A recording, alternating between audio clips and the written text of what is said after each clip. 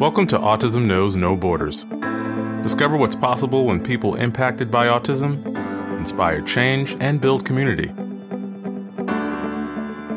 Together with the Global Autism Project, here's your host, Rachel Harmon.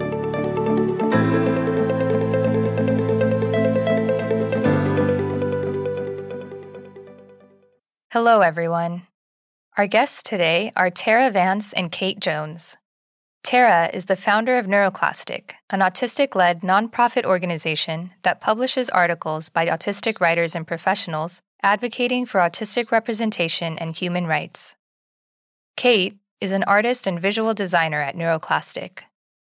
In this conversation, we discuss being diagnosed later in life and growing up without proper support, anxiety and autistic burnout, the medical model versus the social model of disability, the consequences of masking, the double empathy problem, how to teach neurotypical children to interact with autistic peers, utilizing special interests, interdependence and collectivism, and advice for allies. We also touch on the controversial topic of applied behavior analysis, or ABA, which Tara and Kate strongly oppose. In previous episodes, you may have heard from autistic guests who have reported positive experiences from receiving ABA therapy, as well as autistic behavior analysts currently practicing ABA.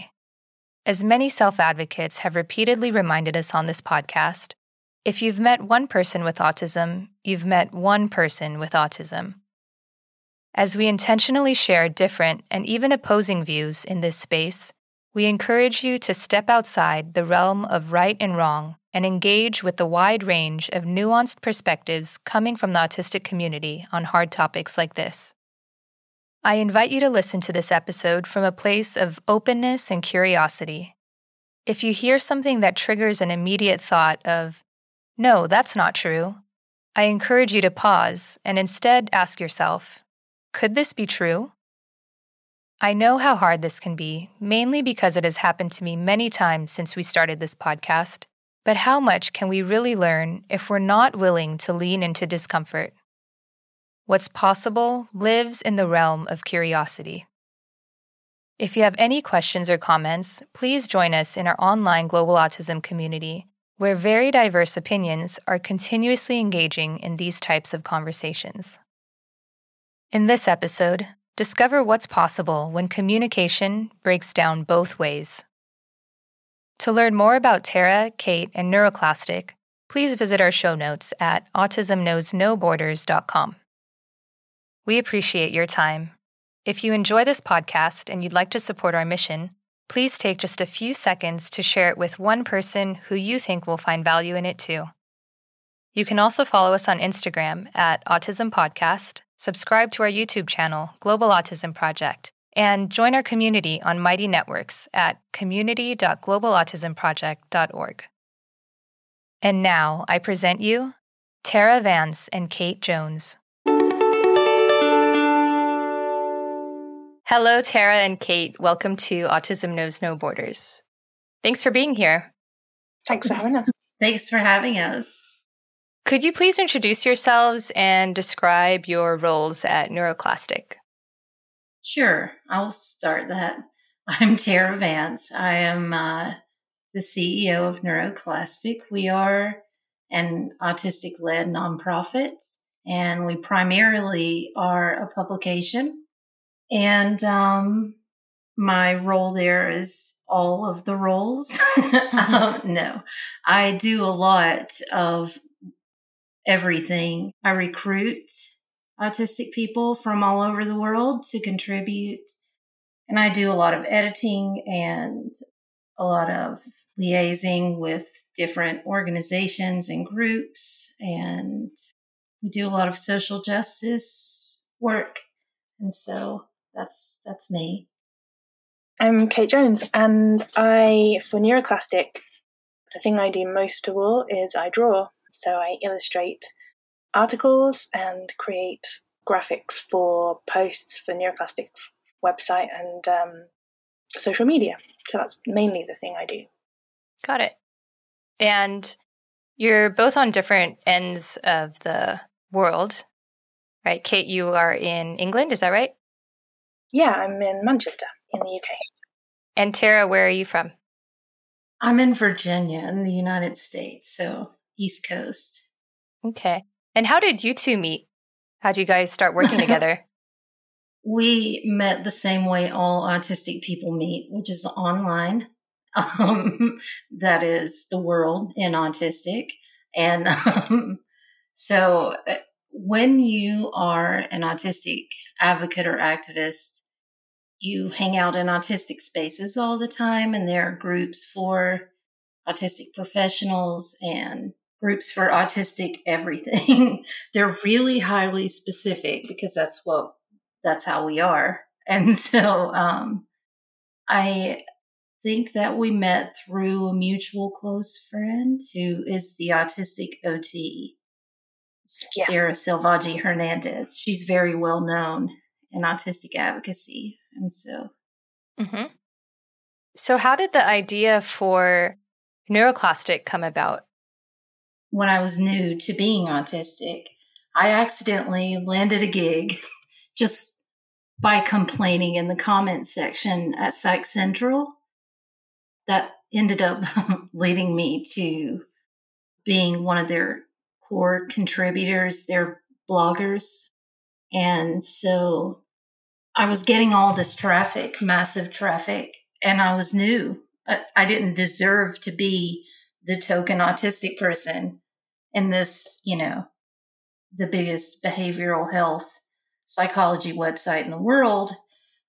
So I asked some of my friends and people I have met in autistic groups, I wanted to funnel my traffic to them.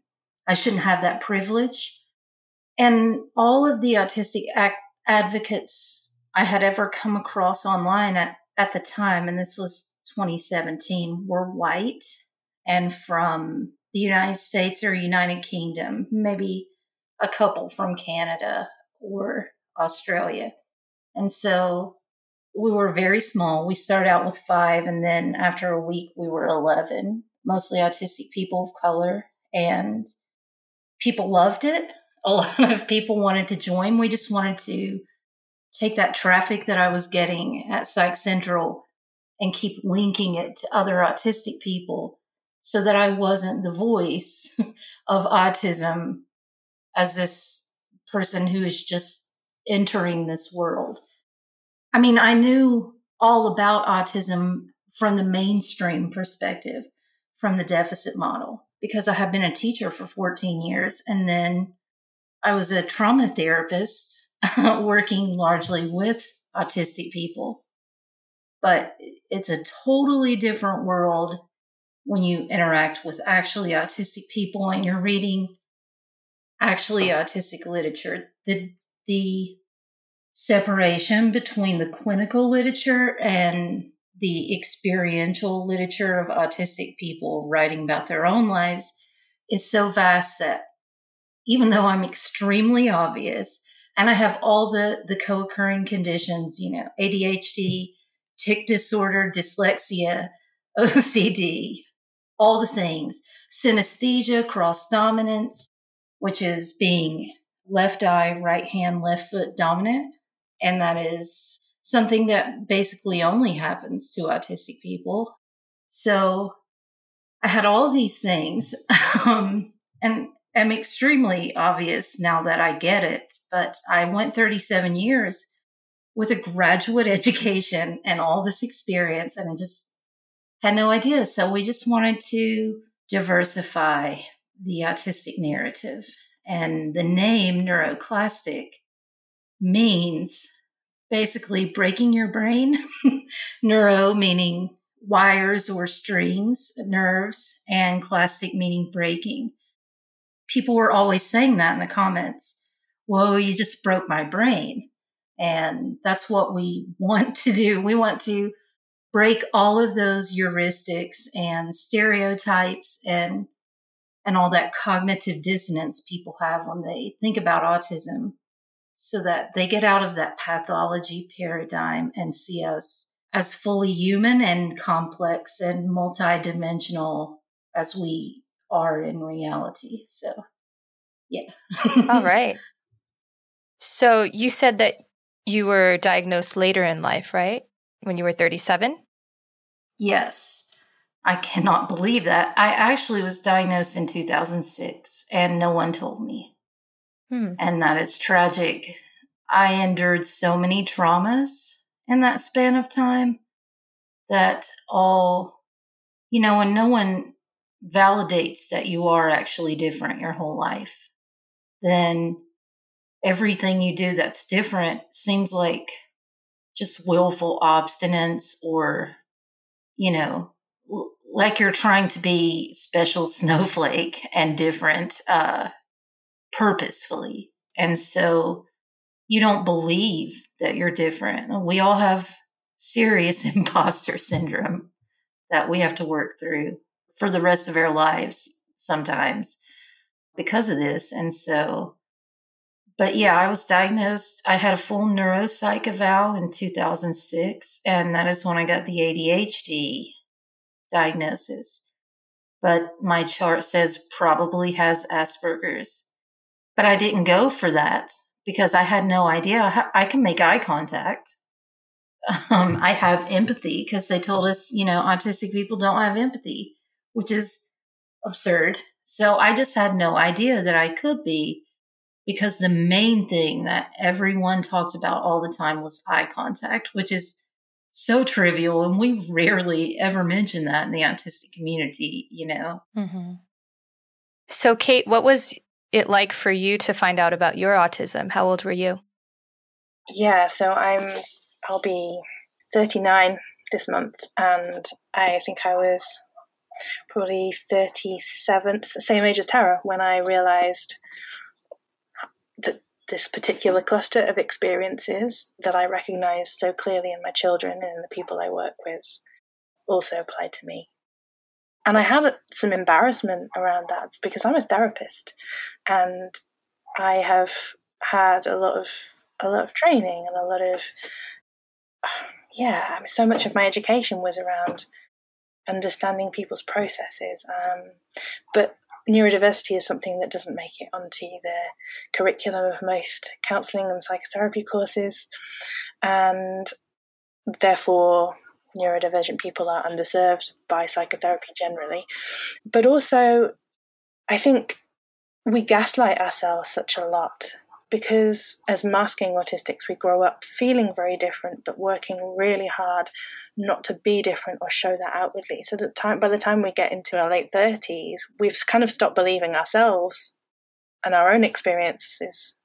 So, and I still have a lot of processing to do, where I still catch myself being surprised by some of the struggles I have, because I've normalized it so much and I've assumed that that's the same for everyone.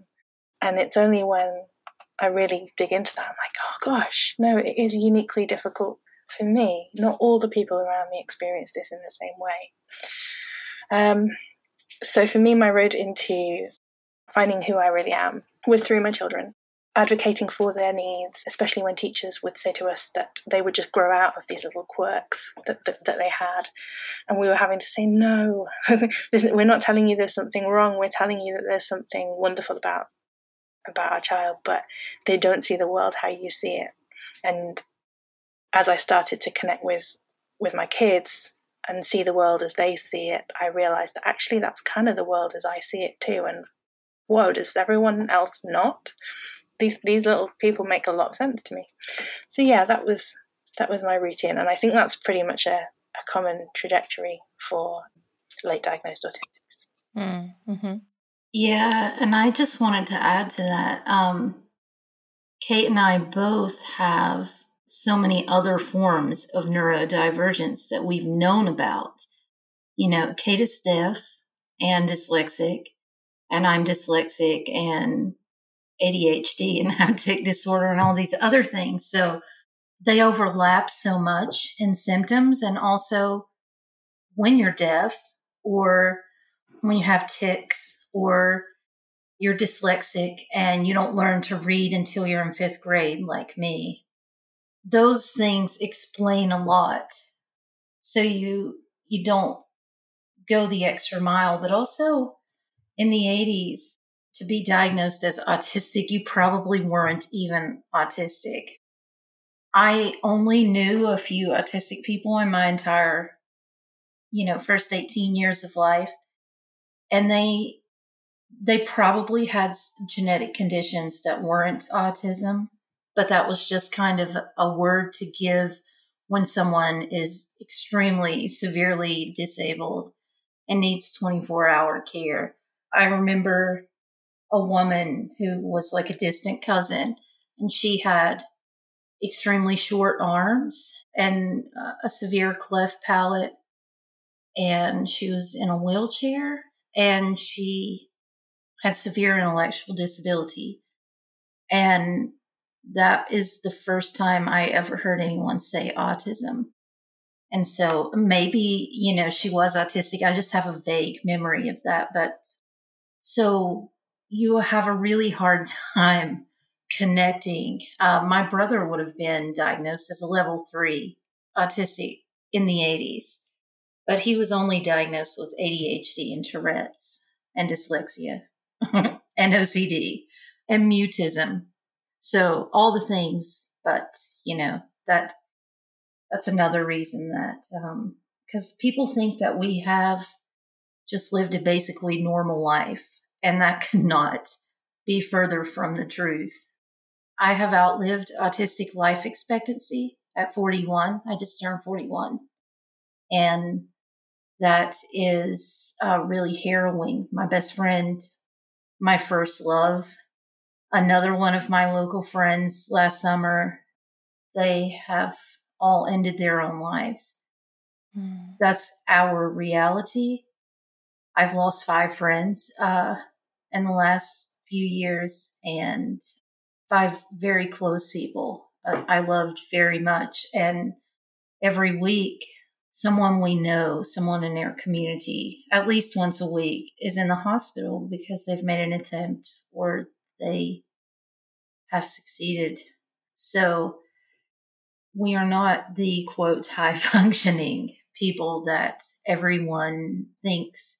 We just don't realize that we are sprinting and putting in 100 times more effort than the people around us, just trying to maintain the high-stress life of a non-autistic person. We can't multitask like that.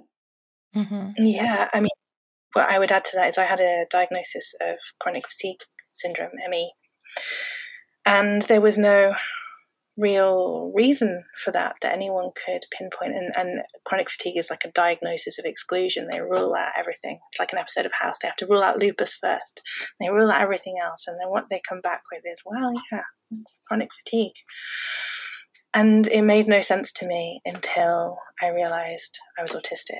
And then the name that I gave to my chronic fatigue was autistic burnout. And I realized that my whole life had been a cycle of burnout and recovery, but I'd managed it very, very much on my own. So I would take time off work and I would recover, and then I would go back.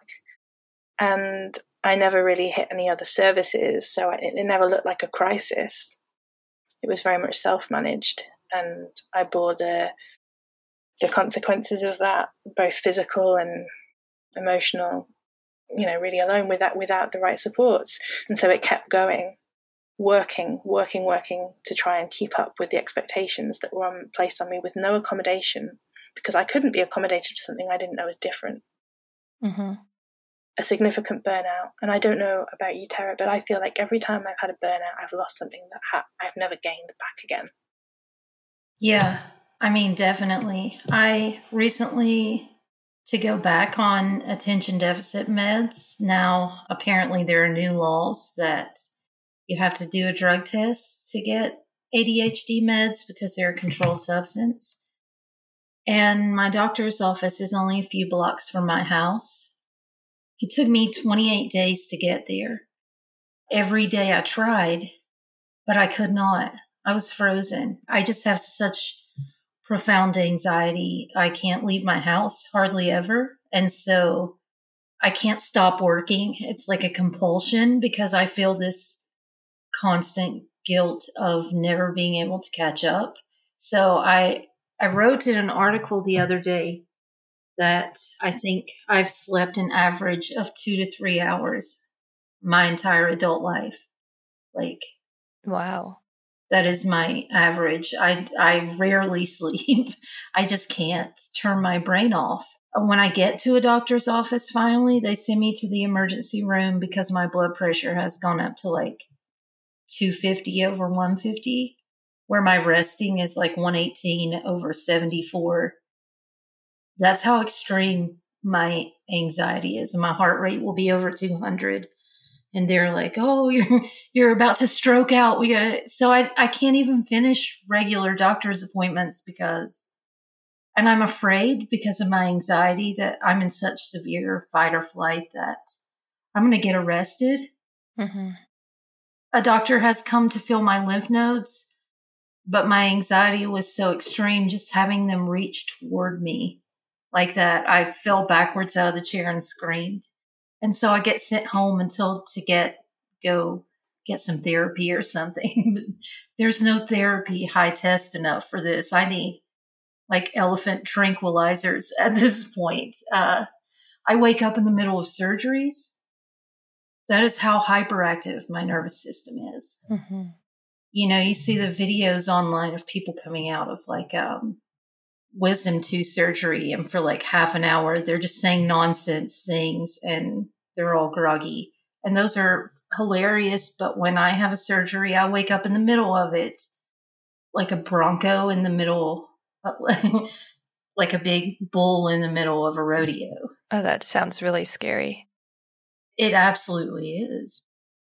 And so autistic advocates always get accused by the mainstream of being, you know, just a little quirky or having mild autism. But when you go to work with multiple organ failure, which I've done twice, sepsis and multiple organ failure, because I have learned to tolerate that much suffering and keep going and not know what the acceptable threshold is for asking for help, because everything is so hard. And so because I've been yellow at work, I've been sent by 2 different bosses 2 different times to the hospital from, you know, walking in on time, wearing heels and having my clothes ironed and my makeup on, and been sent away because I was yellow. Like, you have to go to the hospital right now, and had emergency surgeries both of those days, and was told both times, there's no way that you're alive. It's not medically possible. So people need to stop calling us frauds and acting, you know, that high functioning label is, or low functioning. They're both so insulting. Yeah. And so myopic, but everyone judges us by our observable behaviors. Right now we seem relatively normal, I'm sure. That is an illusion, a well-crafted one. But looking at autistic people by their observable behaviors is murder. It really is. Our labels are often about how much we inconvenience someone else. Yeah. So low functioning, it means that my autism impacts you very little. Doesn't mean it impacts me very little. Mm-hmm. And the same goes. Yeah. This is that shift away from the medical model, right, of the diagnosing based on observable behaviors. Could you talk about that perspective of the social model of disability and how that pertains to autism? Sure. So the medical model is based on what other people see as just basically that we are a neurotypical person, a non-autistic person with a series of deficits. So a person minus things. They think that we have social deficits and communication deficits, but recent research has shown what we all know, which is that we get along just fine with each other.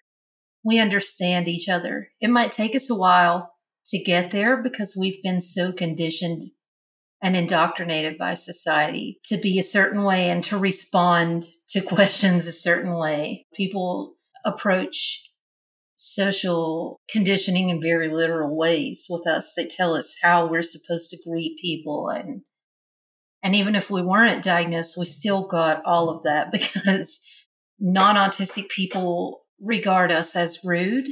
And we actually regard them that way too, but no one has ever asked us before. And so all of the onus is on the autistic person to live in a way that is not accommodating to their neurology, but that is convenient to everyone else. And so, that repetitive behavior thing, we know we have extreme amounts of empathy. Some of us, just like anyone else, not every autistic person has hyper empathy. My husband is the most wonderful and responsive person, but he does not know what to do unless you explicitly say it to him. He's also autistic. But I feel everyone's emotions magnified. So if you are around me with a slight amount of stress and you're doing any body language that looks remotely unhappy in any way, shape, or form, I magnify that to the point that I can't stand being in the same room with you just because I feel it that much. I watch a commercial with an abused animal, these charities that have rescued pit bulls or whatever. And I am like catatonic afterwards. I can't watch ads at all because they just affect me so profoundly. And so we don't know that we're autistic by looking at that kind of information. My doctors, my entire life, have tried to convince me that my father was a pedophile. And so I spent about 10 years not interacting with my dad and hating him and doubting because I can't stand to be touched. Well, that's totally normal for an autistic person. But all of my behaviors that were related to touch, not being able to tolerate haircuts, those things are totally normal for autistics. And my father was a wonderful, hardworking man. He's probably also autistic. He was a coal miner. And so he worked about 70 hours a week. And it's absurd that I ever believed that, but about 5 different clinicians or doctors told me that I had all the symptoms of someone with childhood sexual abuse, and I couldn't think of anybody else it could have been. So, and then when I was asked when's the first time I remember not being able to sleep? Because I've never been able to sleep. And that is also normal for an autistic person. When you don't have the sensory ability to feel sleepiness or your internal signals. And also when you're chronically overstimulated, you have to manually sort all of that stuff that's in your short-term memory before you can fall asleep. And so we have to lie in bed and overthink for hours, but that's normal for us. But my father used to come home from work. He would get home about 11 at night, and he would just come in all 3 of my brother's rooms and kiss us on the cheek. And I thought I would tell my doctors, that is when I couldn't sleep because I would smell the coal mines and his beard would touch my cheek, and then I would feel it burning all night, and I would feel like the wetness of a kiss on my cheek. And I couldn't stand that. But everyone had to just go automatically to, well, that sounds like, you were having a reaction to being sexually abused, and you've just blocked that out. You just don't remember that part. And so that's the most absurd thing. But I literally went 10 years of my adult life really needing my family. But all these behaviors, and I could tell you a million more stories like this of all these things that I was made to believe why I was doing this or that. Or I hated myself for them because I thought that I was just being overly picky. So looking at our observable behaviors and applying them to a neurotypical paradigm is really dangerous and unfair. And to read about autism from autistic people is so dramatically different.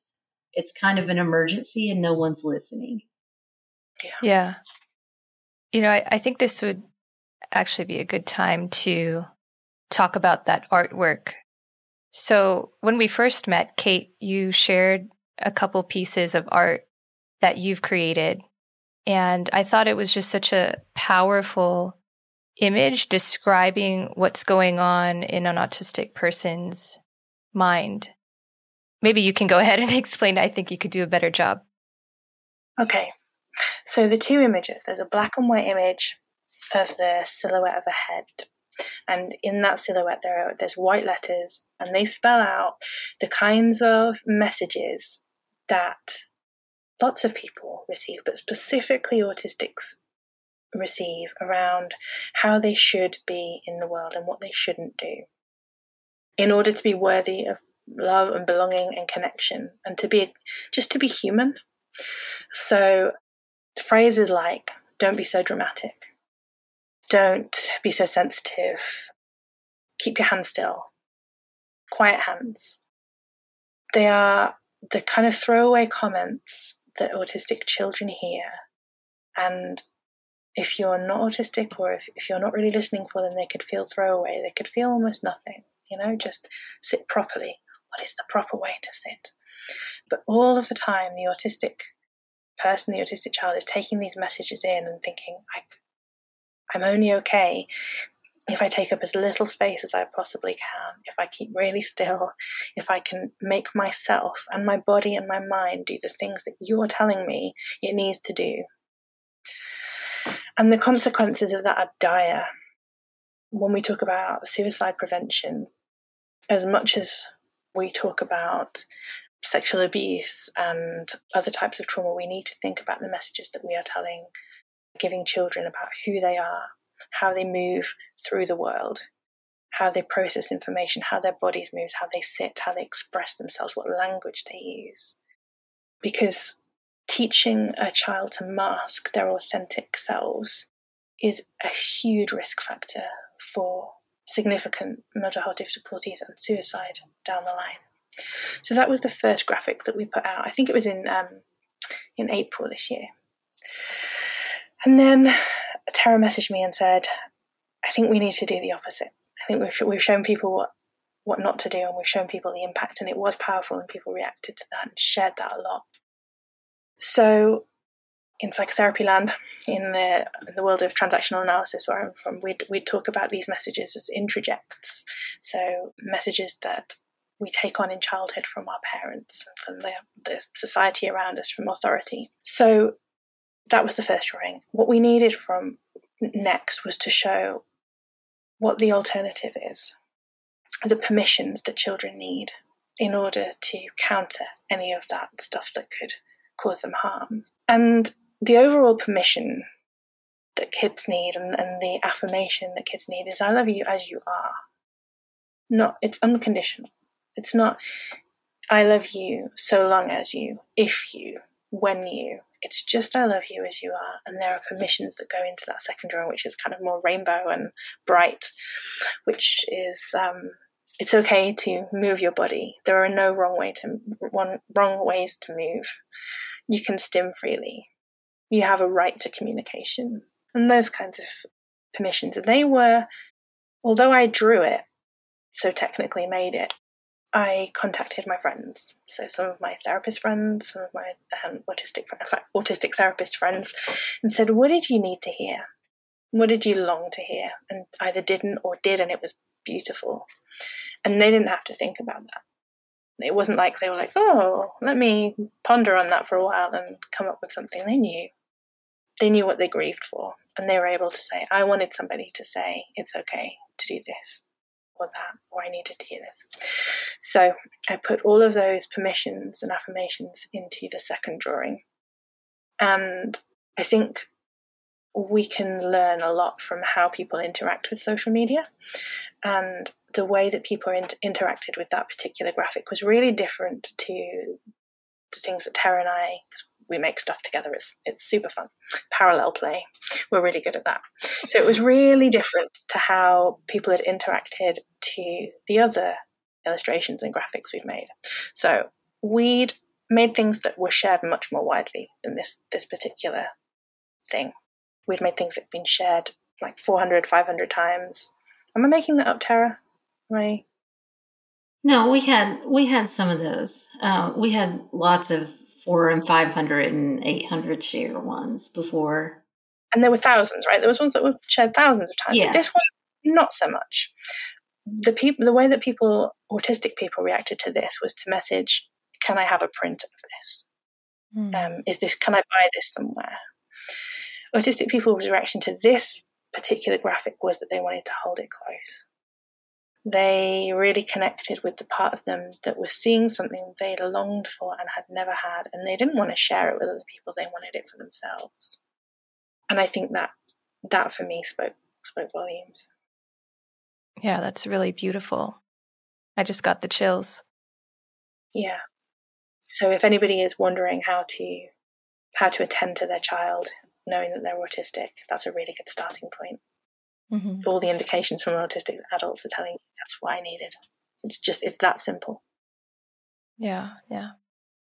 And maybe we can post a direct link to these images in our show notes so people can go see them. Yeah, sure. So we've mentioned on this podcast before the double empathy problem that was coined by Damian Milton in the early 2010s. Could you describe what that means for our listeners who are not familiar with it? Yes. So Simon Baron-Cohen, who's Sacha Baron Cohen's cousin, or Borat's cousin, he has been one of the, quote, top autism researchers, and all autistic people are so angry at him because he came up with this theory that autistic people are, quote, mind blind, which is so ridiculously offensive. It's hard to even talk about. So he said that autistic people cannot recognize the internal states of others and respond to them appropriately, and characterize autistic empathy as just a bunch of deficits. A lot of people read that in a very surface way, and so they equated it with their idea of what being a sociopath is. And so there is a lot of like pop psych and self-help, self-published books about autism, tons, hundreds, thousands, that basically equate autistic people with not being able to feel guilt or to care at all about other people. And Baron-Cohen didn't frame it that way so much, but that is just the way that people interpreted that. And all autistic people can tell you that because of our differences, other people often have a visceral negative reaction to us. We also have that same visceral negative reaction to them. But when we do it, they give us behavior therapy. They blame everything on us for this disconnect. And they call us defiant and say that we don't have empathy, which is absurd. So Damian Milton's double empathy is that you don't understand us if you're not autistic, in the same way that we don't understand you because we have a different, just internal set of rules for engagement. There are a lot of things that non-autistic people do that very much offend us or cause us to feel profound anxiety that don't make any sense. They make no logical sense anyway. Could you give some examples, Tara? All fads, whatever behavior is embarrassing, like stimming. These are social norms that have no logic behind them. And everything that non-autistic people do seem to be subconsciously upholding the status quo, right? So even when you look at making change, non-autistic people come up with solutions that are still socially acceptable. So they're not really usually solutions that break the status quo. But autistic people seem to be wired to not only not sense the importance of status quo and hierarchy, like why do you call the CEO sir or ma'am, but you call the custodian by their first name? And the custodians are supposed to call you Mr. or Mrs. whatever. You know, even Mr. and Mrs. Gender is a social norm that autistic people just don't have the same relationship to. What is the proper amount of deference that we're supposed to show to a police officer or a teacher when we do not feel those hierarchies of social merit that everyone else does?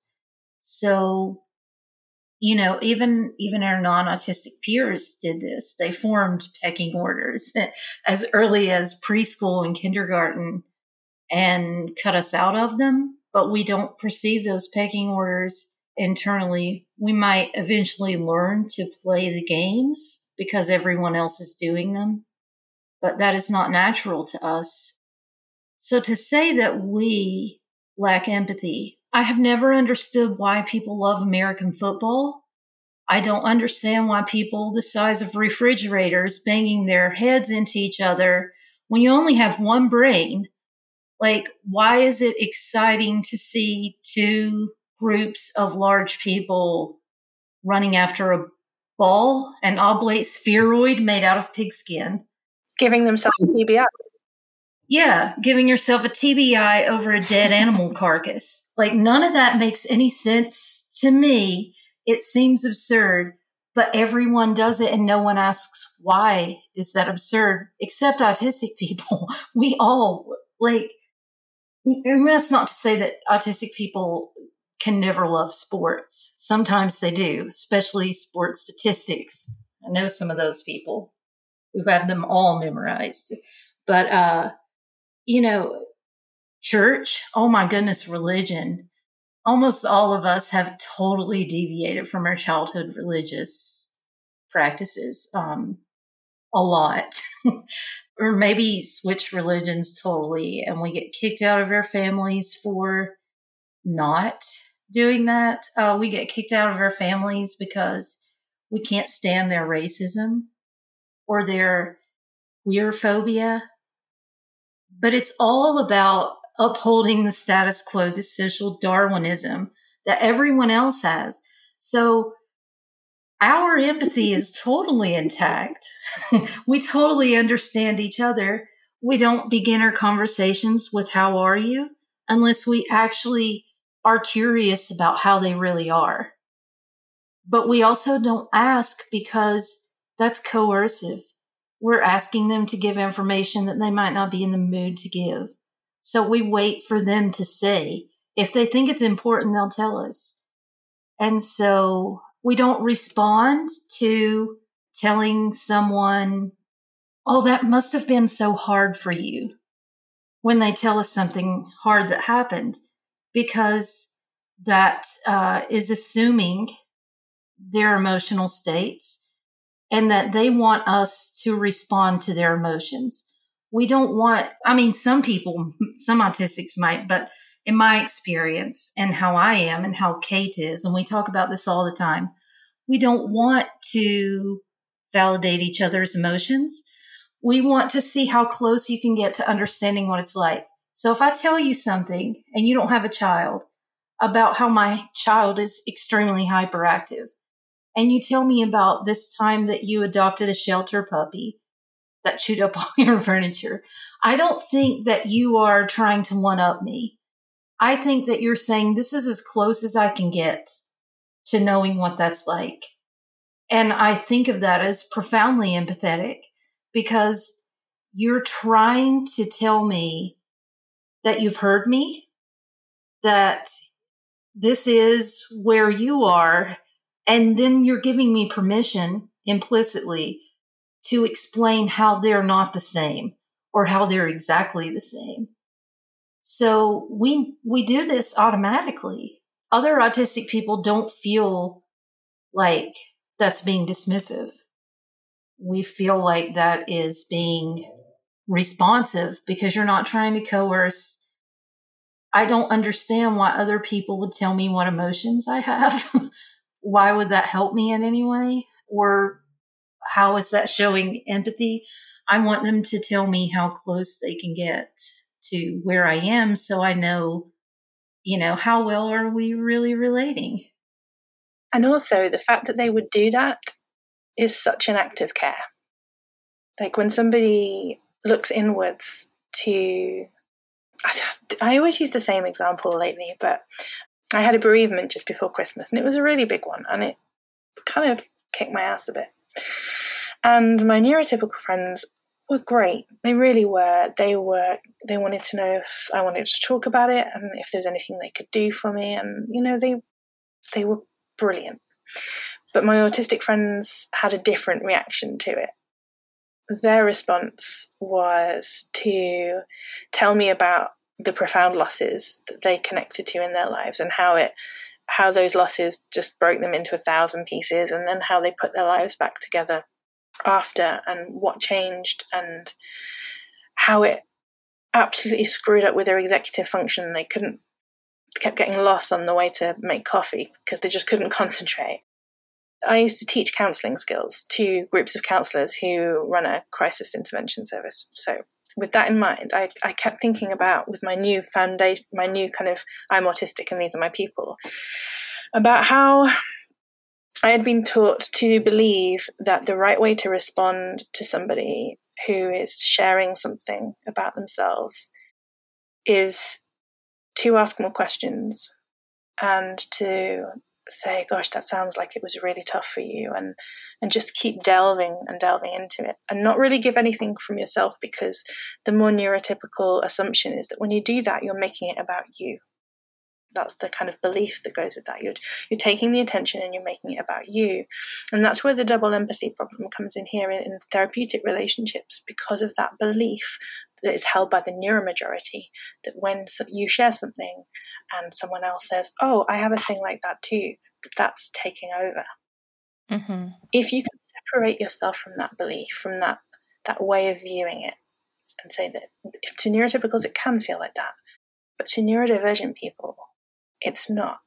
What I felt when my friends shared their experiences of deep loss wasn't, you're making all this about yourself. It was, I'm not alone. I'm not alone in this. And you were really broken too. And your heart was shattered and you put it back together. And you care enough about me to revisit that pain in yourself in order to help me feel okay again. I mean, that's a gift. If that's a gift, if you can see it. But if all you want to see is, it's not how we do things around here, you've just made it all about you, then you'll miss the beauty of autistic empathy and autistic friendship and connection because of the double empathy problem.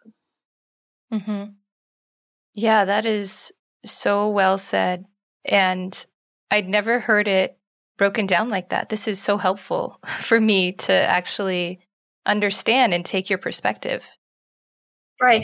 And I say this as somebody who has taught counselling skills, who has taught the very, very same problem that has affected me my whole life, because I was taught that there is only one way, which is deeply unempathic. If you only recognize your empathy as being empathic, then that's a pretty unempathic view on things. Mm-hmm. So yeah, it doesn't sit well with me that for a lot of time I taught people to misunderstand autistic empathy, and I've got some making up to do to myself and to my community, sure.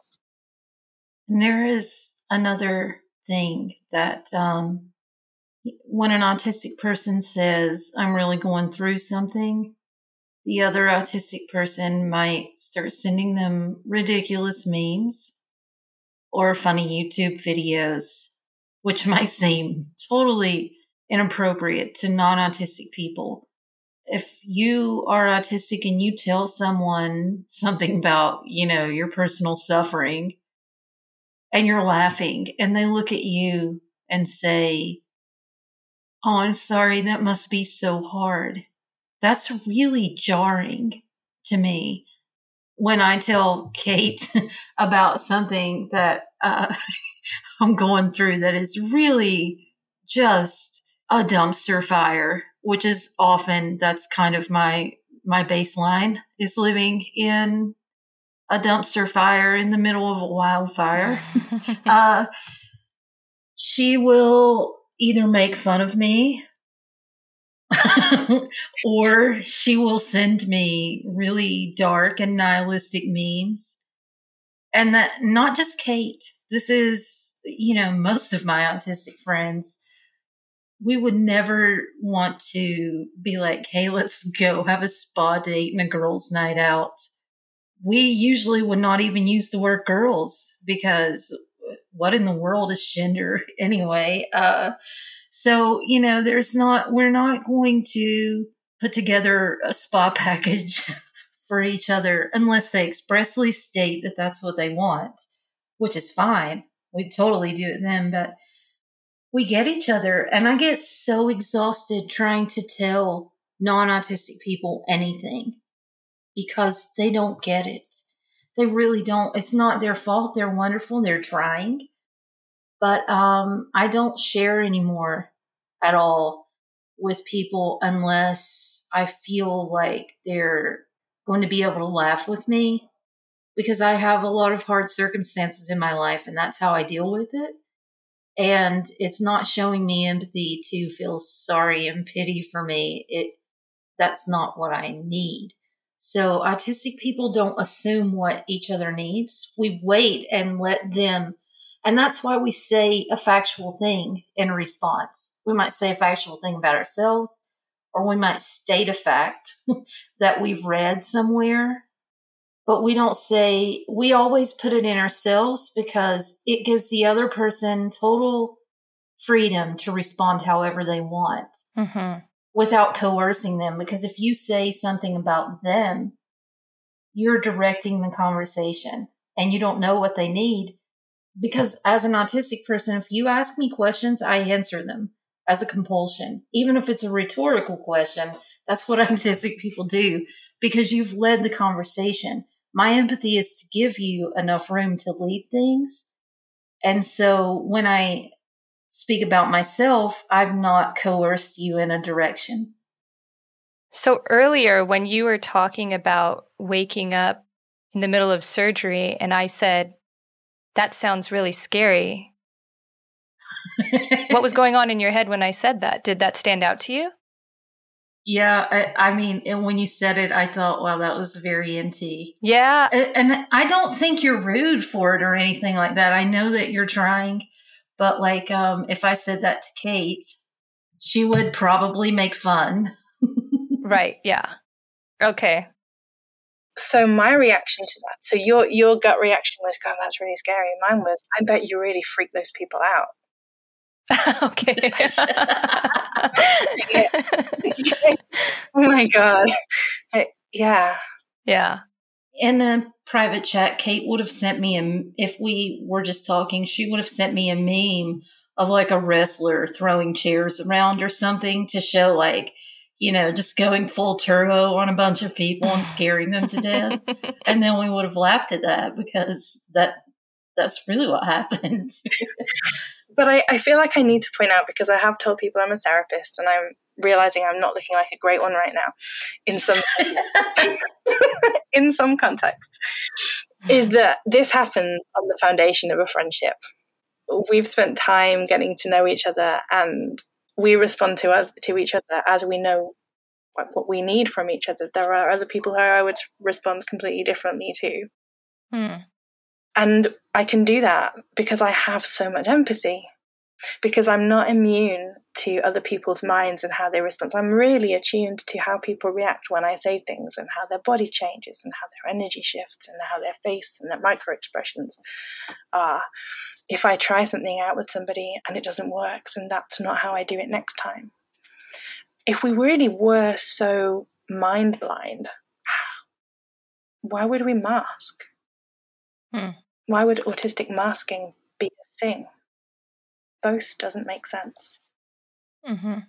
The truth about autistic empathy is that we have so many mirror neurons that we feel it so intensely is that sometimes we can't engage with it, or we're paralyzed by it, and we don't react in the way you think we're going to, or that you recognize as empathic. Mm-hmm. I say you, I mean, people out there. Yeah.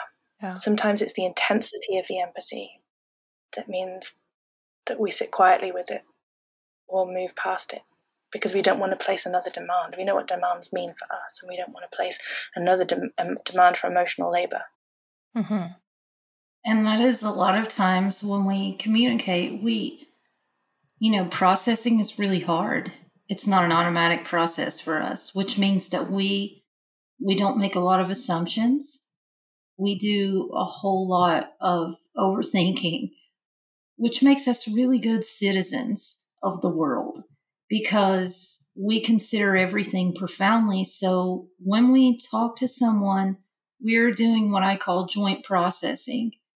So when I tell Kate something and then she tells me her experience, she's helping me to process what I don't always understand my feelings. I'm usually not trying to understand my feelings so much as trying to brace myself for what might be coming next, or to understand if something was fair. See, I've been gaslighted my whole life like every other autistic person. And so another thing that an autistic person will regularly do is, instead of responding to your emotion and saying that must have been really hard, they'll say that was really unfair. That person was being a jerk. That person was not observing your boundaries. Or they might be asking you questions to help understand, like, it's not to drill you. It's to help you process so that you can fully understand why this person with these totally different rules did this thing. So when we're asking questions, it's not to be invalidating. It's to help you process, like, because we don't know, have I misread this? So other autistic people know what that's like. And we're asking questions to help clarify. So we might go through something and joint process it from every angle, and it would look exhausting to non-autistic people. It might look like an argument, but we're really like reducing the other person's burden of cognitive and emotional labor by helping them consider all these angles so that they're not processing the same thing for 3 years.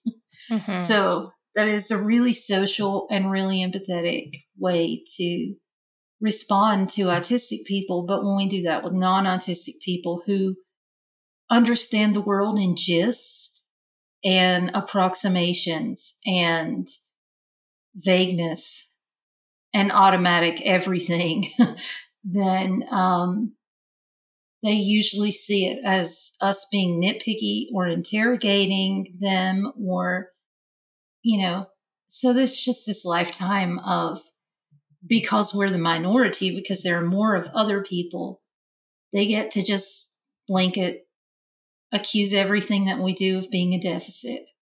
Mm-hmm. And that's really messed up.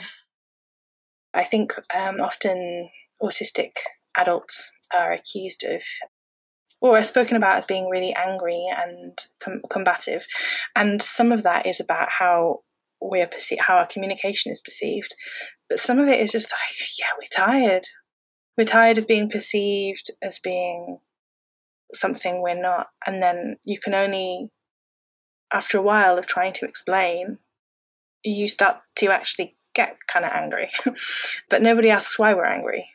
They just they dismiss our anger, which is often righteous. So I guess I would love to see people saying, hang on, autistic adults are angry about this. Given that they've got such a lot to do, why would they spend so much time being so angry about this particular thing? What is it? Why is this so important?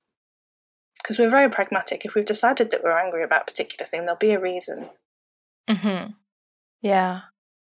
So back to the language and the communication, I know that some autistic people can be very direct, very blunt, like no filter, and also prefer things very concretely and with clear expectations. Like Tara, you were talking about the vagueness that neurotypicals kind of use in communication. And can you elaborate more on that and why this kind of abstract way of communicating can be really confusing and why it can lead to a lot of misunderstanding?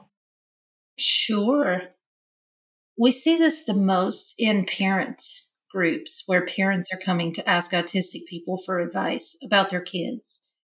And they'll begin with a behavior that their kid is doing and an assumption of why. Or they'll just say, my kid's really been so disrespectful. I'll give an example. So there was a parent of an older teenager who was saying that her child is really disrespectful, her son. And she said that she asked him just to load the dishwasher. And I did a thing online that it had thousands of comments on social media from autistic people. So none of this is ever just me having my own thoughts. I liaise with thousands of autistic people every single day. So I would never just say this is what autistic people largely do without creating my own body of evidence every single day of my life. No days off ever, at least 10 hours a day. So autistic people, I put this scenario that I saw a parent type up. I changed some details so that I wouldn't, if they ever found it, it wouldn't put them on the spot too much. But this parent had believed that when her son offered to wash the dishes, that he was just arguing with everything. Like he couldn't just do a simple thing that she asked. And when I kind of I put the conversation online, autistic people were like, well, yeah, he cares about the environment. The dishwasher wasn't full. So he told his mom, it's not full yet. Should I wash them in the sink? And she says, no, I want the dishwasher run. I need clean dishes for dinner. And he says, well, I'll just wash those things that you need. And she gets more and more angry. She sees him countering her as just being disrespectful. And then he mentions the environment. And she's like thinking that he's trying to call her a hypocrite. But all autistic people saw this conversation, like thousands, and were like, they understood that she really just wanted simplicity and they weren't communicating well. She just wanted it over with. But he believed that she had the same level of dedication to the environment that he did because she says she did. And so that, even when people are politically the same, autistic people are usually much more dedicated, much more concrete with their morality. And I don't mean that as rigid. We are very much moral relativists. But when we know that something is going to have a negative impact on the future, even if it's a small one, we still care and we still try. So this person was just trying to be empathetic, but the parent thought that they were being disrespectful. But it took a lot of questions from autistic people to get the parent to explain what was really happening. We usually aren't ever being passive aggressive. People read us that way. Autistic people ask for that kind of specificity because the details will always give you the answer. For autistic people and non-autistic people can't move past their cognitive dissonance usually enough to really get us. It takes a long time and a lot of study. We've had however many years of life we are old. That's how many years we've had of studying non-autistic people to understand them. And so they think that they have this empathy and they get everyone. And the more empathy someone feels like they have, the worse they are for us, because they just think they get it, because that's what empathy is. And emotional intelligence too. That is what determines your career success and career health more than your level of knowledge or your talent or your work ethic or your integrity, is your, quote, emotional intelligence. And that really means how well can you respond to people to uphold the existing power structures and status quo. That's really, if you filter it down and study it and break it down enough. And when you tell people that, they get really angry. But autistic people are doing things because they're logical and ethical and practical. And that means that you really need specificity. And that would help a lot to also reduce racism and queer phobia and xenophobia and just cultural differences and socioeconomic differences. If we were more specific and we stopped doing things, by our own internal heuristics, which is what empathy is. And that's why people flock to like people. That's why when you go into a school cafeteria and you will see these divisions, and their racial and their class, because empathy is really like understanding people who have a lot of really similar experience, but autistic people are not like that. Your friends tend to be so extremely different from us in complementary ways. We don't need or want them to be like us because we don't need to uphold any status quo or social norms. And so we don't need to uphold any invisible hierarchies. And so we need that specificity so that everyone can have their own cultural norms and their own class norms, and we can troubleshoot how are these things inaccessible and inequitable. So yeah, autistic empathy would be amazing for the whole world to learn and model what we're doing, because it would go so far to just obliterate all the inequities in the world. It just hit me like autistic kids and adults often have one really close friend for a really long time or just a few. And like when Kate and I are talking, we might say a really deep and profound thing, and the other person responds with one word from like, that is a signal from a conversation we had a year and a half ago. And so, we were talking about autistics we kind of have an all or nothing memory. So what we record, we might store forever, especially if it's important. And so it's really showing a profound empathy that when we respond to the other person with just one word, it's like, yeah, here, I recognize the pattern in this, and I have paid attention to you, and I remember this very highly specific thing from a long time ago. Example. I know that you don't panic. It's fine. No, I can't wait for this. I know that you don't really celebrate your birthday so much, but I know that your special interest is Moby Dick, right? So yeah. I did what any really good friend would do and completely ignored Tara's birthday. That's friendship for you. And then on the publication anniversary of Moby Dick in the US, which is different to the publication date in the UK, I found this out when I was going on my deep dive.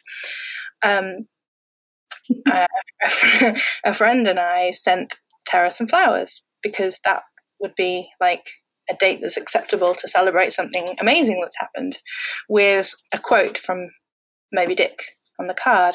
And the quote was, now bearing in mind, I had to find a florist, do you call them florists? Yeah, a florist on the internet in Virginia from the UK and persuade them that this was okay. So I got this florist to write, "From Hell's Heart, I stab at thee," and then send these flowers to this person who wouldn't then take out a restraining order. Because that's autistic friendship. But yeah, I was like having this conversation online with the florist saying, "No, it's okay. I know this is going to be weird." And they're like, "Okay, so what's a phone number?" I'm like, I don't know. I've never met her. They're like, "So tell me again. Tell me again what we're doing." Yeah. And it was like weed flowers too. It wasn't like roses. No, it was like some really nice wild flower. Well, I decided that roses would be awful, so it had to be kind of like wildflowers. I was going for a particular vibe. So it involved quite a specific search online and then a very strange conversation. And now I have that card. I have like 5 things on my mantle in my bedroom over my fireplace that are like my favorite things in the world. And that "From Hell's Heart, I stab at thee" card is up there on display. It was like my favorite thing ever. And that will make no sense to non-autistic people, and they would probably find it terrifying. I see it as a beautiful sign of your friendship, that you guys get each other and you're able to send each other things like that. Yeah, because if it mentioned emotions at all, I would be like, "Are you drunk? What are you doing, Kate? Did you forget? Have you ever met me before?" So, yeah, I think that our remarkable capacity for memory plays a lot into our personalities. And, we forget a lot of things, like people's faces. Sometimes we forget dates and where our keys are. But if we, when something is important to us, we tend to remember it forever, sometimes verbatim. Yeah. And so we might quote each other like 6 months later, some, very obscure thing that seemed to be in passing. Mm-hmm. And that is to say, I have really paid attention to you and I'm responding to you, and I've memorized the contours of your personality and the things that you love. And so our whole lives we've been taught that that's wrong. And that's selfish. I remember being told one time, because I don't buy things for myself. I don't do things for myself. Like, I go broke constantly because I donate everything I do, at least 120 hours of free labor to like public service every single week.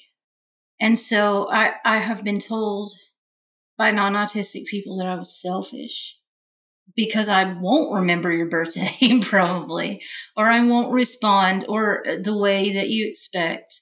But it's just been really jarring sometimes, the comments that I've gotten from non-autistic people. And this is one reason that autistic people are so opposed to ABA therapy. Mm-hmm.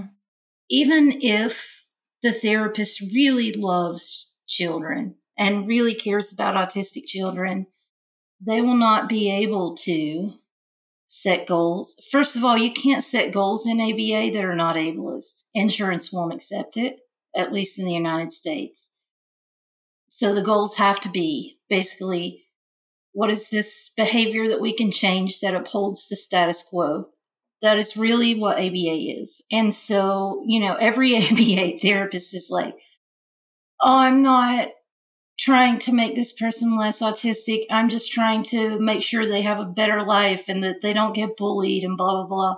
But they don't understand that society already does that to us, and they're just escalating a process. And what really needs to happen is society needs to just listen to us and understand that we have our own internal heuristics. And people say, "Well, that's just you high functioning autistic people."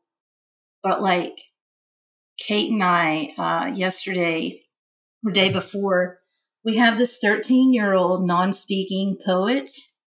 His name is Anantha Krishnamurthy. He publishes on Neuroclastic. And he and I have been having this without even directly communicating with each other. This profoundly, it looks psychic. It is so profoundly empathetic interchange of just reacting in this way to each other's just random things that we've said, and he's putting them in poems. That his mother, I talked to her last night, she doesn't really understand what he's saying, or why he's coming up with these things. She's very curious to understand, and she loves to hear that these things aren't random. There's a profound empathy driving them. And this is someone that we've only personally interacted in like 2 Zoom meetings briefly. But because we don't automatically get each other, we have to make manuals, and autistic people have to learn the non-autistic manual to survive, because non-autistic people have the privilege, because you vastly outnumber us, to just say, these are deficits that you need to change. And so that is why ABA therapy can be so inappropriate, vastly inappropriate for us, because we shouldn't be taught to perform, even when they think, I'm just teaching you to use the bathroom. Well, why are we not using the restroom independently? That's a sensory issue. We can't feel it until we're too full, or it's a connective tissue disorder, like most of us have, that, our tissues stretch too much. And so we can't control them as well as people without a connective tissue disorder. And so is it healthy and normal for child development to have a stranger dress and undress them aggressively over and over, to force them to sit naked on a toilet in front of them?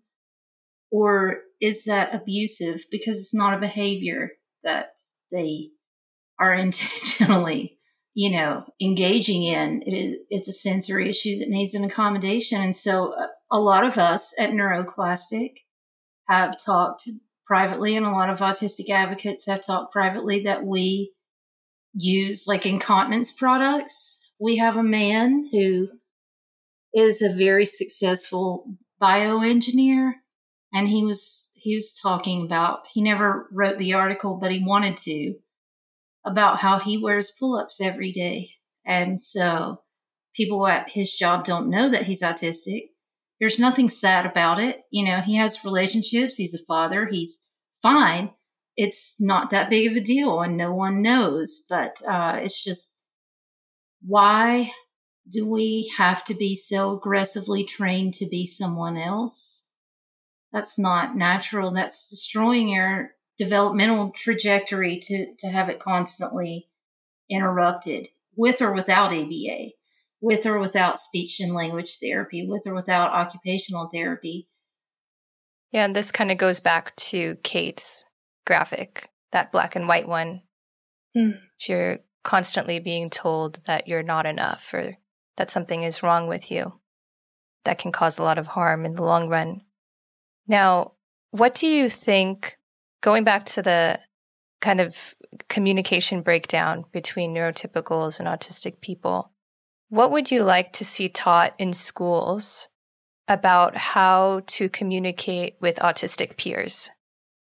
Neuroclastic has published some, we call them neuro-inclusive stories, and they're kind of a clapback to these god-awful social stories. That this is not to come down on social stories as they were originally intended, to help one specific child by making a story about that child so that it would reduce their social or just their anxiety in general about new situations. So they were intended to help autistic kids process things in advance so that they would be less nervous. Mm-hmm. But mainly the behavior industry and the way that they do things and their benevolent colonizer ways have created this spin-off of social stories where they're just generic, where they teach autistic kids to behave like non-autistic kids. So This is how you play with your peers when there's a game, and they're shaming. So we create a clapback to that called neuro-inclusive stories that are intended for autistic and non-autistic kids, and to all learn. Some people, like one is called chatting versus info dumping. So it says, it shows children, and it shows that some kids like to talk just a little bit about a lot of subjects, and that's called chatting. And some kids like to talk about one subject very deeply, often. And it shows that you can let this child who really is obsessed with vinyl records or trains or jellyfish or whatever it is, that you can allow this person to bring their context to a conversation. And then you respond with your own context. And then you can understand that they're asking you basically, how does my thing relate to your thing? So you can include the way that they need to learn is to understand things according to a familiar and safe and enjoyable and understandable context. So we know that contextual learning is advantageous. And we try as educators, as a teacher, we get trainings on this all the time. We need to connect what we teach to prior knowledge. Autistic kids do that amazingly. We are wired to do that. We aggressively seek to connect. We love learning. So we want to connect things to our prior knowledge, but our teachers don't allow it. I had this one student who was, his highest grade was a 13% in any of his classes. And I was an English teacher, so I could really get away with this. I noticed that he was writing in these composition books every single day, all day, fan fiction novels based on this old cartoon that was for adults called Invader Zim. And my husband, when I first met him, he had a shrine. This is a very autistic thing. He had a shrine in his room of Invader Zim, like plush, collector's items and things they're all from the 90s. And I didn't meet him until 2012. And it was pristine. His house was a wreck, but this shelf was like a religious shrine. And so I had that context. Autistic people tend to gravitate to the same things. So a lot of autistic people out there are still doing Invader Zim all the time, even though, that was from the 90s, because that's what we do. We are drawn to, and I'm positive that was autistic creators, because, that's why we get drawn to the same thing, is because we recognize mind structured like ours. But anyway, I just let him do every single assignment within the context of Invader Zim. So if we're writing a story that's a memoir, I just let him write as if he was personally Invader Zim. It was fine. Mm-hmm. He had like a 98% in my class after that. And, this kid who's writing advanced novels every single day with like profound understanding of writing and literature, just innately, and remarkable grammar and syntax. And why would he need to fail? Because he wasn't doing the things that everyone else was doing. Well, that's fine. Doing what everyone else is doing is going to get you nowhere as an autistic person. So I just let him do what he wanted. The work he produced was amazing. Instead of asking him to do grammar worksheets, I asked him to correct his own work, his novels. That when he finished one, he just left it on the floor wherever he was and started a new one. Wasn't even trying to save them. He just loved to do it. So why can't we do that with autistic kids? That's how learning happens, is tying it to pre-existing context. So. And that's sort of done in schools, at least it is here anyway. So my kids' teachers pick a theme every term, right? And that's their classroom theme, and they do all their learning based around theme. What's the difference if it's a special interest and you do all your learning around your special interest? Mm-hmm. It seems to me that the difference is that the teacher picks one the school or whoever sets curriculum, and the autistic child picks the other, and one is given priority because there is a sort of hierarchy of worthiness of what is worth dedicating a whole lot of time and energy and passion on.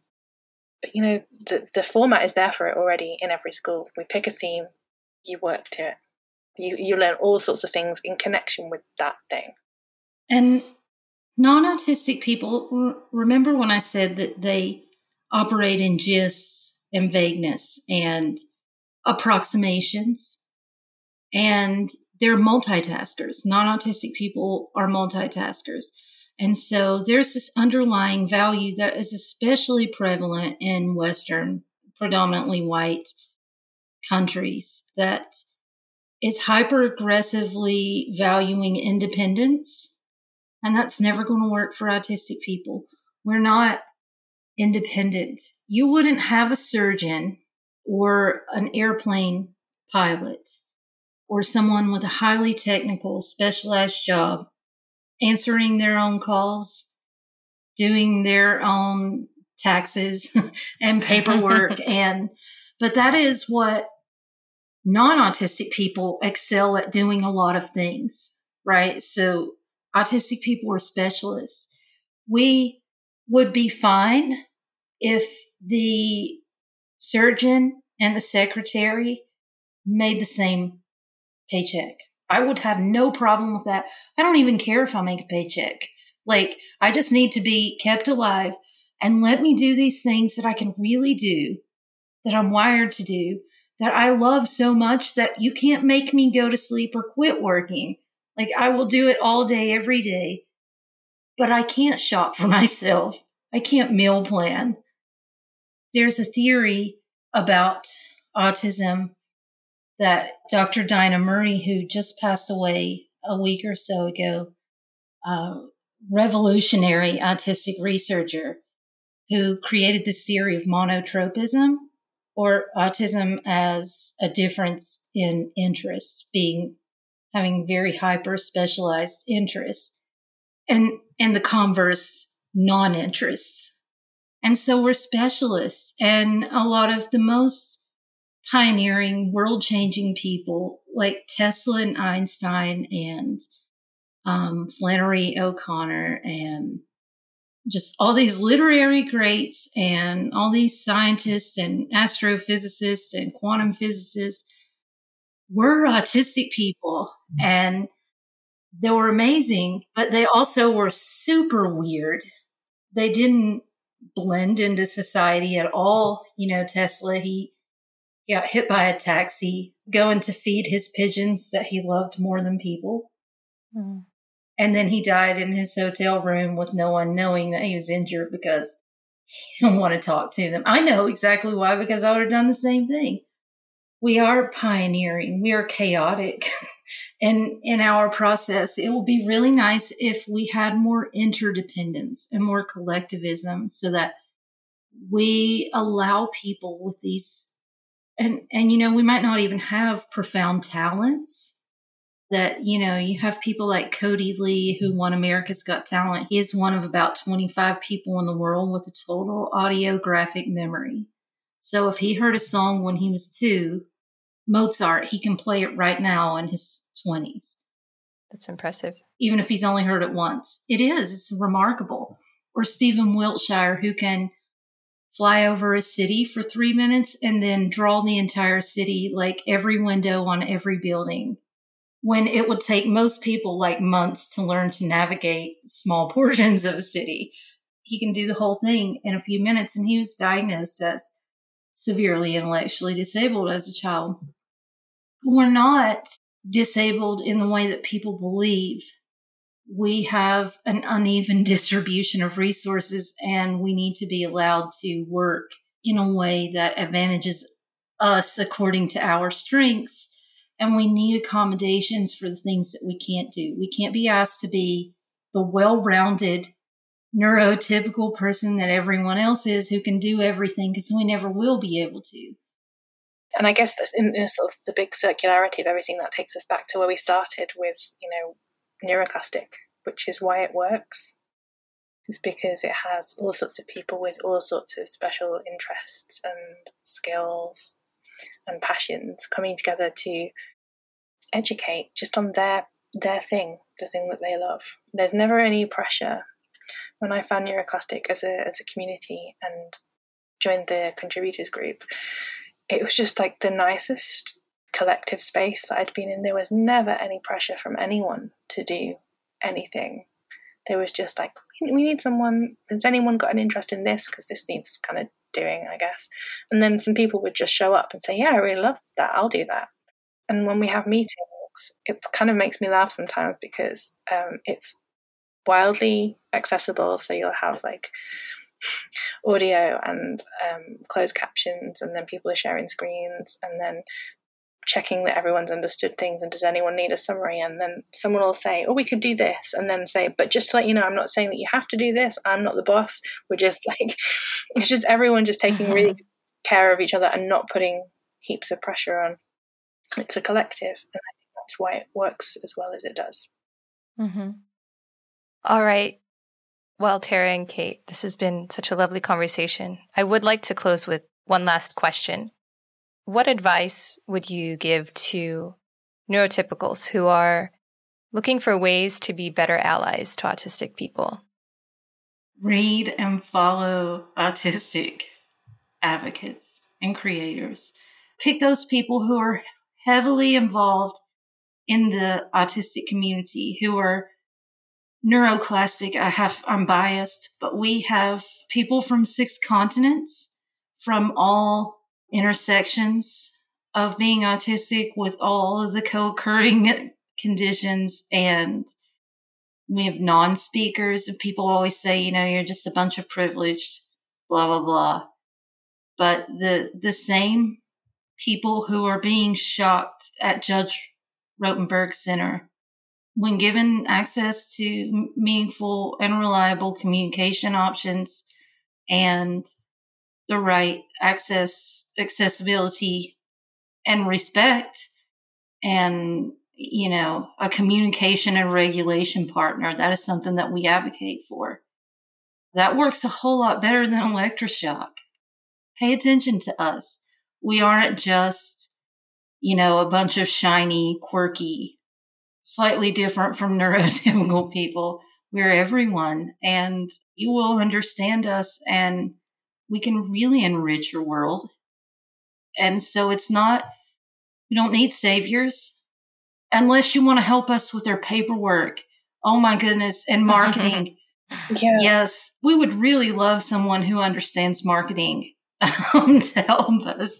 But otherwise, just pay attention to us, share our content, read about us, interact, ask us questions. Oh my goodness. We love being asked questions. Information sharing is our love language.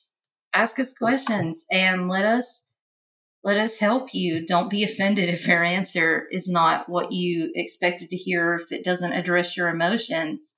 We're trying to help you in a practical way because that is our love language. So if they want to love their children, they need to love us because we are them in the future.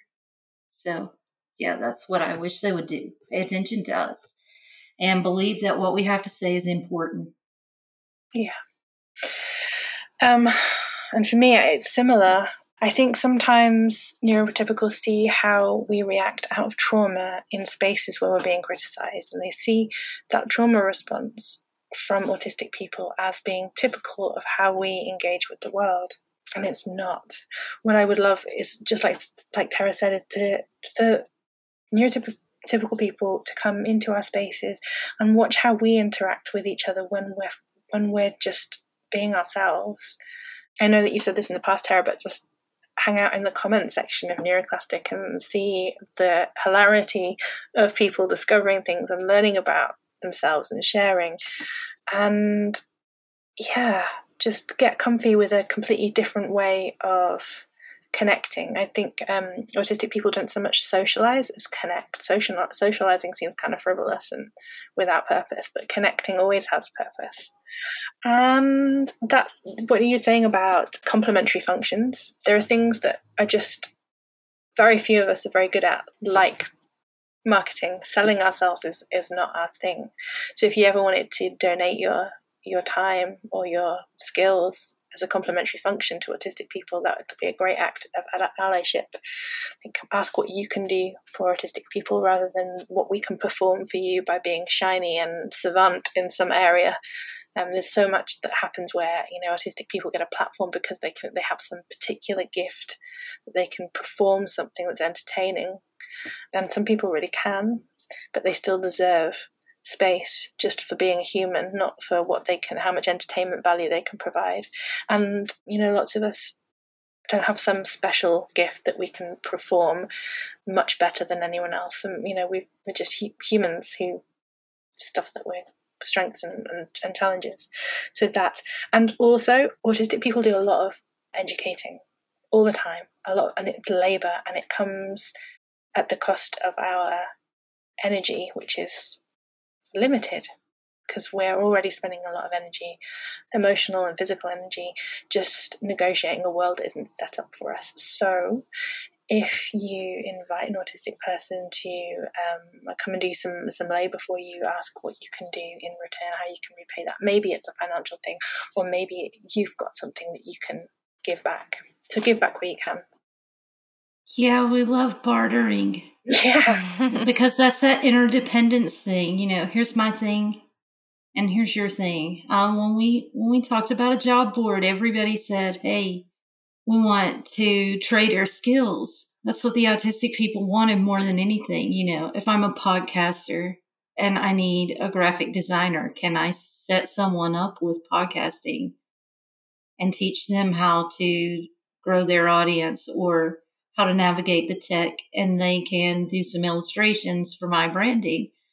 So non-autistic people could help us that way too. We had a non-autistic person recently say, I'm a photographer. Is there a way that you can use my skills? And that was amazing. Yes. Here are things that we never have stock images of because, nobody cares about us to take pictures of us. And, if you type autism into stock image search, you see a bunch of screaming kids that are faking a meltdown, or you see them in ABA therapy.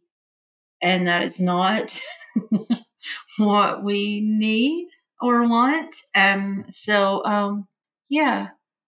think that's a very autistic way of being an ally. And a lot of people compliment us on our ability, or say, you're so articulate. That's kind of an insult to us. They don't mean it that way, but that's just more of a neurotypical type of compliment. We need to hear compliments that are like, this was meaningful for me. This helps me to understand my partner better, or my son better, or my, whatever, my clients better. I will use this information that you gave in my practice.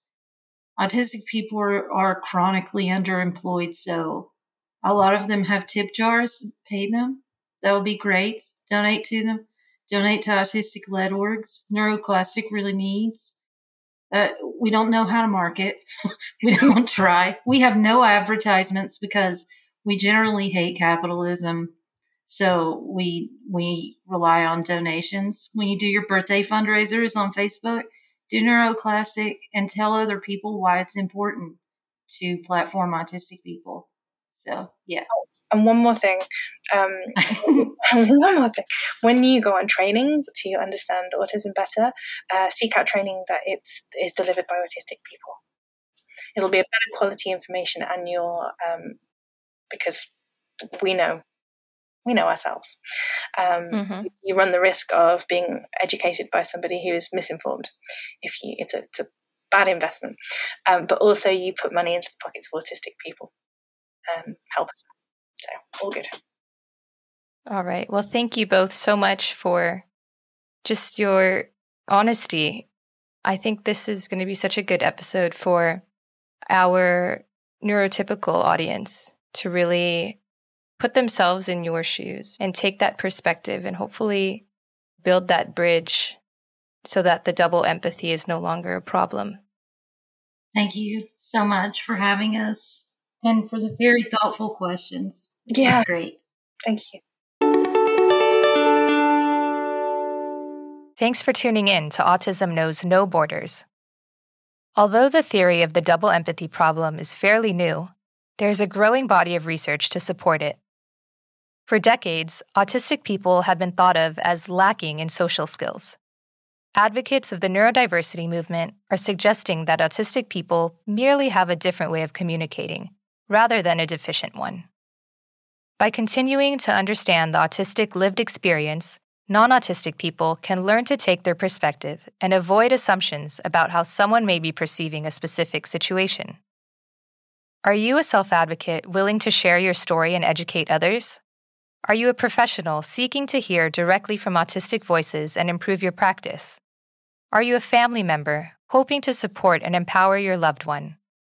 Whatever your role related to autism is, you can join our global autism community to connect and collaborate with people all over the world. Sign up today at community.globalautismproject.org. Let's work together to transform how the world relates to autism. Thanks for listening. Take care. Tune in each week for engaging conversations of how people across the globe are inspiring change and building community. You've been listening to Autism Knows No Borders, brought to you by the Global Autism Project. You can find Rachel's notes for this episode and learn more about today's guests at autismknowsnoborders.com. If you enjoyed this episode, please kindly rate the show and leave a review. By doing so, you'll be helping us increase awareness and acceptance of autism around the world.